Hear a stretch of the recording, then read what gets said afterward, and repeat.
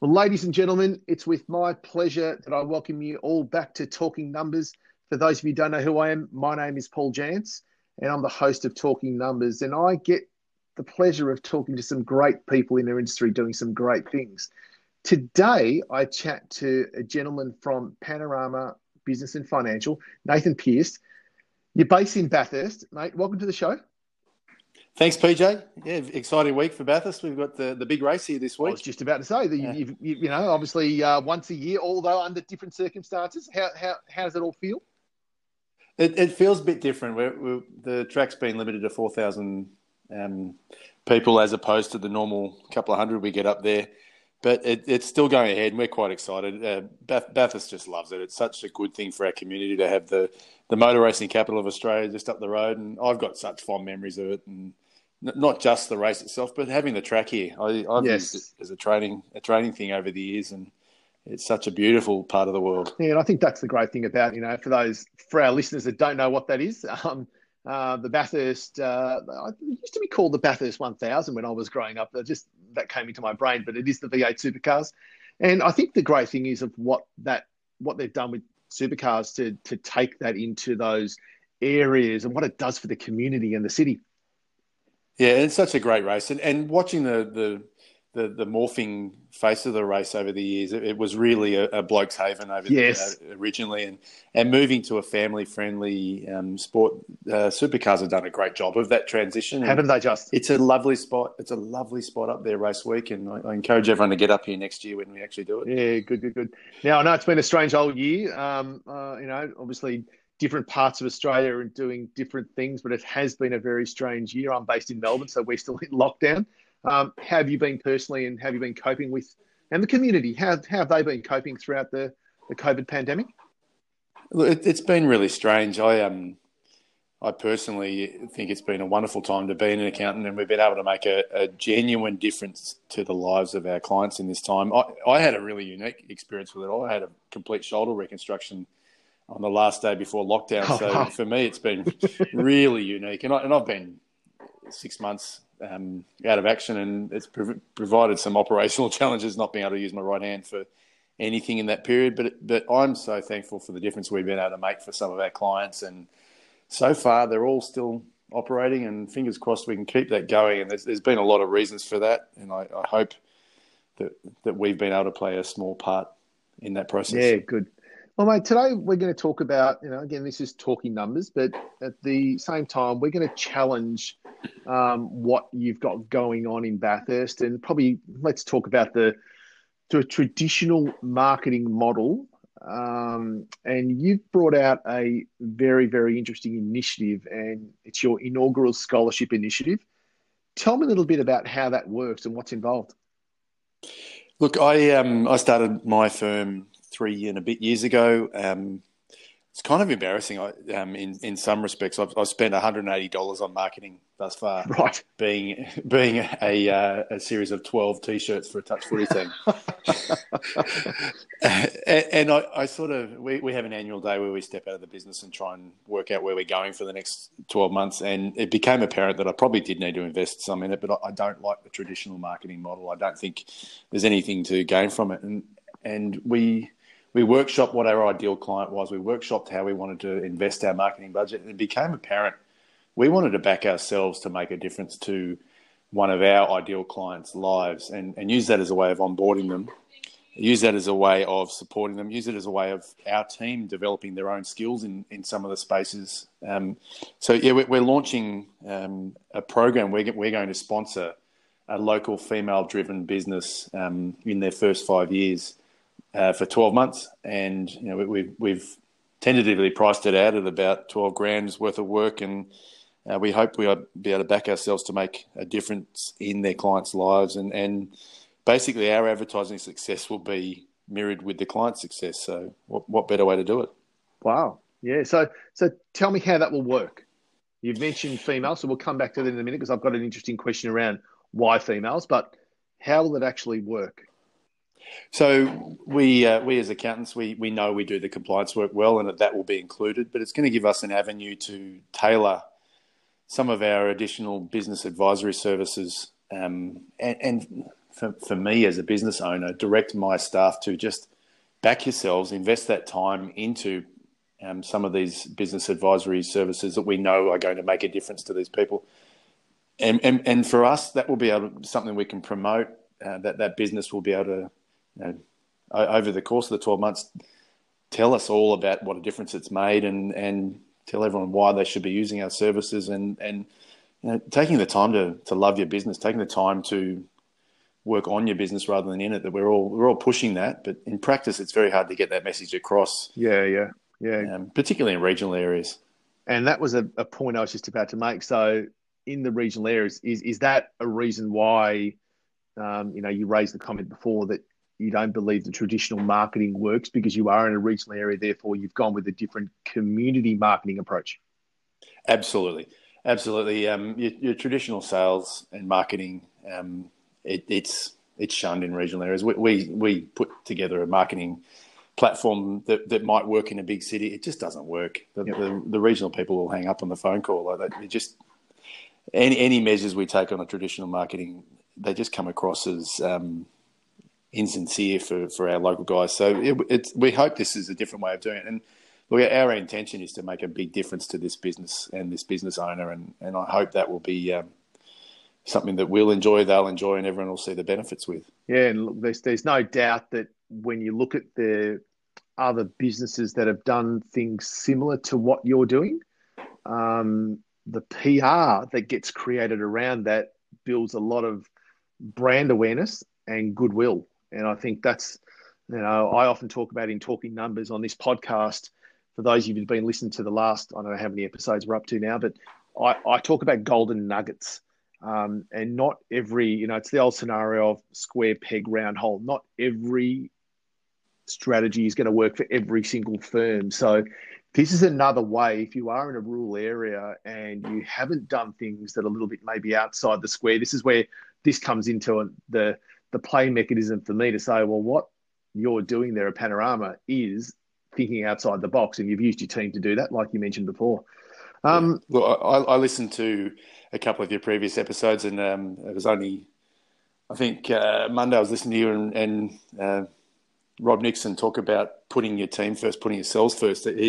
You call them golden nuggets in his 5-step process. Yes. That's what we've done. We've put ourselves first. What do we want to deliver? What do we feel that we can do that will directly impact on our clients' lives? And we build it backwards that way from your traditional model. So I really like what Rob says, and we all know how successful he's been. And I hope we're living our small part of that. So Brilliant. Yeah. So let me come back to my earlier question. Why females? Well, I have a team of females. I'm the only male in the business. Okay. We sat down at this strategy day in May, and the clients we love working with are all either females running a business, or we deal with the wife in the business on the day-to-day stuff, and we just love working with them. And I'm not going to go into the negative side of it. Females are underrepresented in leadership in our industry and all industries. They're underpaid in our industry. They're underpaid compared to their male counterparts. And I personally I think it's something we can correct. The last thing I want to do is mansplain that. So I just want to support the resources as best we can. And I'm really passionate about that. I've got a 10-year-old daughter, and I hope in my small way I'll be able to make a difference for her when she gets to the age and she can get paid the same and move into leadership positions that she deserves. Yeah, brilliant. And I think that's one of the great things that we've seen even transition. I think a lot of us, obviously, when we become parents, we change. There's no doubt about that. We have a different perspective of how we see things because it's about the influence that our children will have on the next generation. But I think that's been the great thing with females as well. There's been such a, again, come back to PR for a second, going off track for a second here, Nathan. But just the ability for our younger females to see and have the role models like the Australian cricket team, the women's cricket team, the now the AFLW of what they're doing there, and again, it's inspiring young girls to get out there and play cricket and play footy. Now, we would never have done that. When I was growing up, there's no way that would have been entertained. I'm not that old, but we wouldn't have done that 30 years ago. So I love the fact that this is now changing, and I love that you're a part of that change mechanism, which is awesome. Yeah, and I was just on the weekend. I sat down with my daughter and watched some female sport, and we didn't have that opportunity 10 years ago. So you're right. It is magnificent to see, and look, I hope we can play a small part in promoting that. And this program that we're doing, we hope this is the first of many years, and it may be that the focus business changes because we can get women in business promoted to a point where there is that parity, but certainly a focus for us in the short term. Yeah, good. So what drives the passion? I can tell it's in your voice. Obviously, I can't see you, but I know you, that you can tell. So what drives that passion? So I like chasing passion. I can't see the point in devoting your working life to anything other than something you enjoy. And I push that with my team. And for me, there's a great book, The 9 Lies About Work, Marcus Buckingham and Ashley Goodall. I love that book. They talk about strength is not something you're good at. A strength is something that strengthens you. And the more of your day you can spend chasing those strengths, the better it would be. And I encourage you all to read that book. It's sensational. But you use the term gold nuggets. I refer back to that every day. How can we spend more of our day doing something that strengthens us? That's good. So again, for our listeners, just give a shout out again. I know I've got a couple of Marcus Buckingham books myself. What's it called again? 9 Lies About Work, a free thinking leader's guide to modern HR or business or something like that. So 9 Lives About Work. Nine Lies, Lies. Lives. Yeah, lives. Beautiful. And look again, and I think they're the sorts of things,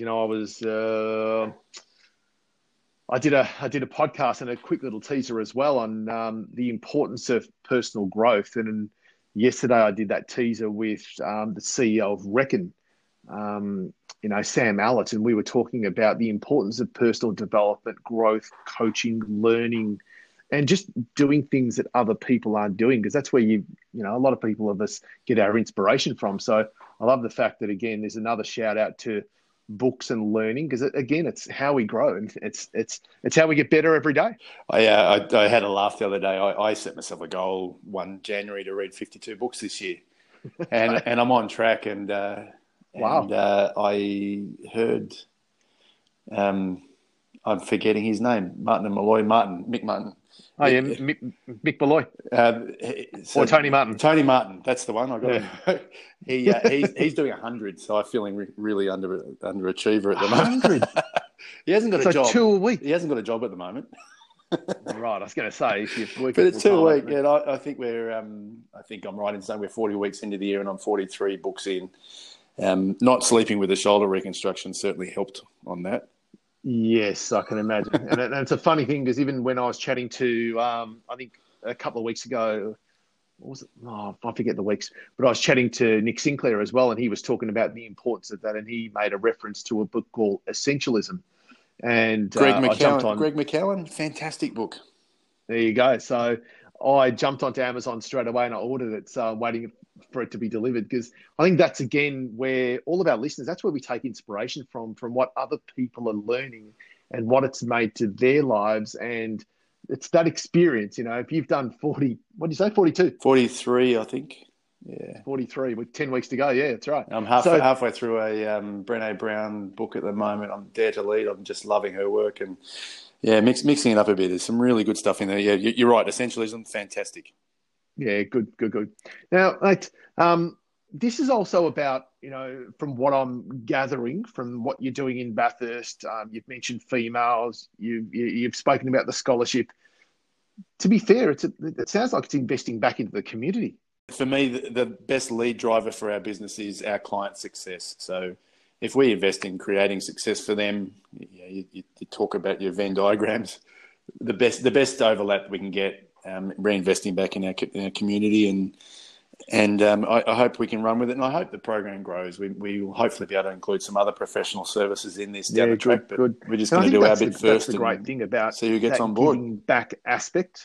So I chat to a lot of different accounting firms and a lot of different business leaders, CEOs of companies, and I think that's such a great initiative to think about. And again, I'll bring it back to that love and that passion. So what's your plan to kickstart this? When's it going to be commencing? How's it going to be rolled out? When's it going to be rolled out? Yeah, good questions. International Accountants Day Yeah. is Okay. 10th of November this year, so I like to refer to it as Hug Your Accountant Day. We are putting that as the closing date for the applications. We've got a pretty low-key application process. I think it's a page and a half PDF they've got to fill in about themselves. We'll take that to interview shortly thereafter, that application, and shortlist some candidates. And the plan is to have it announced within 2 weeks after that, and launched. So we're going to use Facebook, Instagram, to get that message out there, our existing network, local business chambers, and get that message out there, and hope to get a stack of good applications there, and we're going to hopefully be overwhelmed so if you with had responses, and again, just going off get a great for a candidate second here. So if you had to do a shout out to the local community right now, knowing that International Accountants Day is on 10 November. So what are we? We're in 14 October. So we're about 3.5 weeks. What would you be saying, mate? Because let's use this as a way of, again, getting this out to the community. Yep. Yeah, absolutely. So go and find a female business owner who you think's doing a great job, and get them to apply. That's what we want. And this is free accounting service. This is without blowing our own trumpet, my team does a great job. This is our best, and we're giving it away. And you get us for 12 months, and we will get success for your business, and onward and upwards. So yeah, go and find a local female that's brilliant, and it's probably not a bad help to drive their business and get them to apply. The federal budget, all the things that are going to go along with driving business. We know there's, like you mentioned before, while we've got a lot of females in business, there's a lot more that can come through into the future as well. So I love the initiative. Mate, all of that is fantastic, and that's probably, from a point of view of making sure that continues to grow. I definitely wish you all the best. As far as a parting comment, you just mentioned, your goal of 52 books in a year, which is brilliant. For all of our accountants listening out there, and we've spoken about rural areas and different marketing, and the initiative, the scholarship. Is there a parting piece of advice that you can provide to firms, good or bad, something that you could provide to our firms out there? Yeah, absolutely. That strategy day that we do every year, for me, I don't think there's a more important day. Take my team out of their normal day-to-day, remove any distractions, and let them focus on themselves. Let them tell you who they like working with, tell you what they like doing with those clients, and then get out of their way and let them do it. For me, I've employed some wonderful, passionate professionals, and I just need to facilitate them connecting with people who share their passion, people who they like working with, and that sharing success, sharing that journey, and taking time to reflect on that. We have a daily huddle, and every day we talk about something we've done in the last 24 hours that we love doing, and it's very just true. Keep celebrating. I mentioned Nick Sinclair, wonderful again, journey to have Nick together. runs TOA, for those of you that don't know, and Nick, in our live chat even the other day, was talking about the importance of being client focused and getting the team to work on how we become outstanding at delivering the service to the client. So. Yeah, one of my books was Mike Michalowicz. I actually think you put me in touch with that in a roundabout kind of way.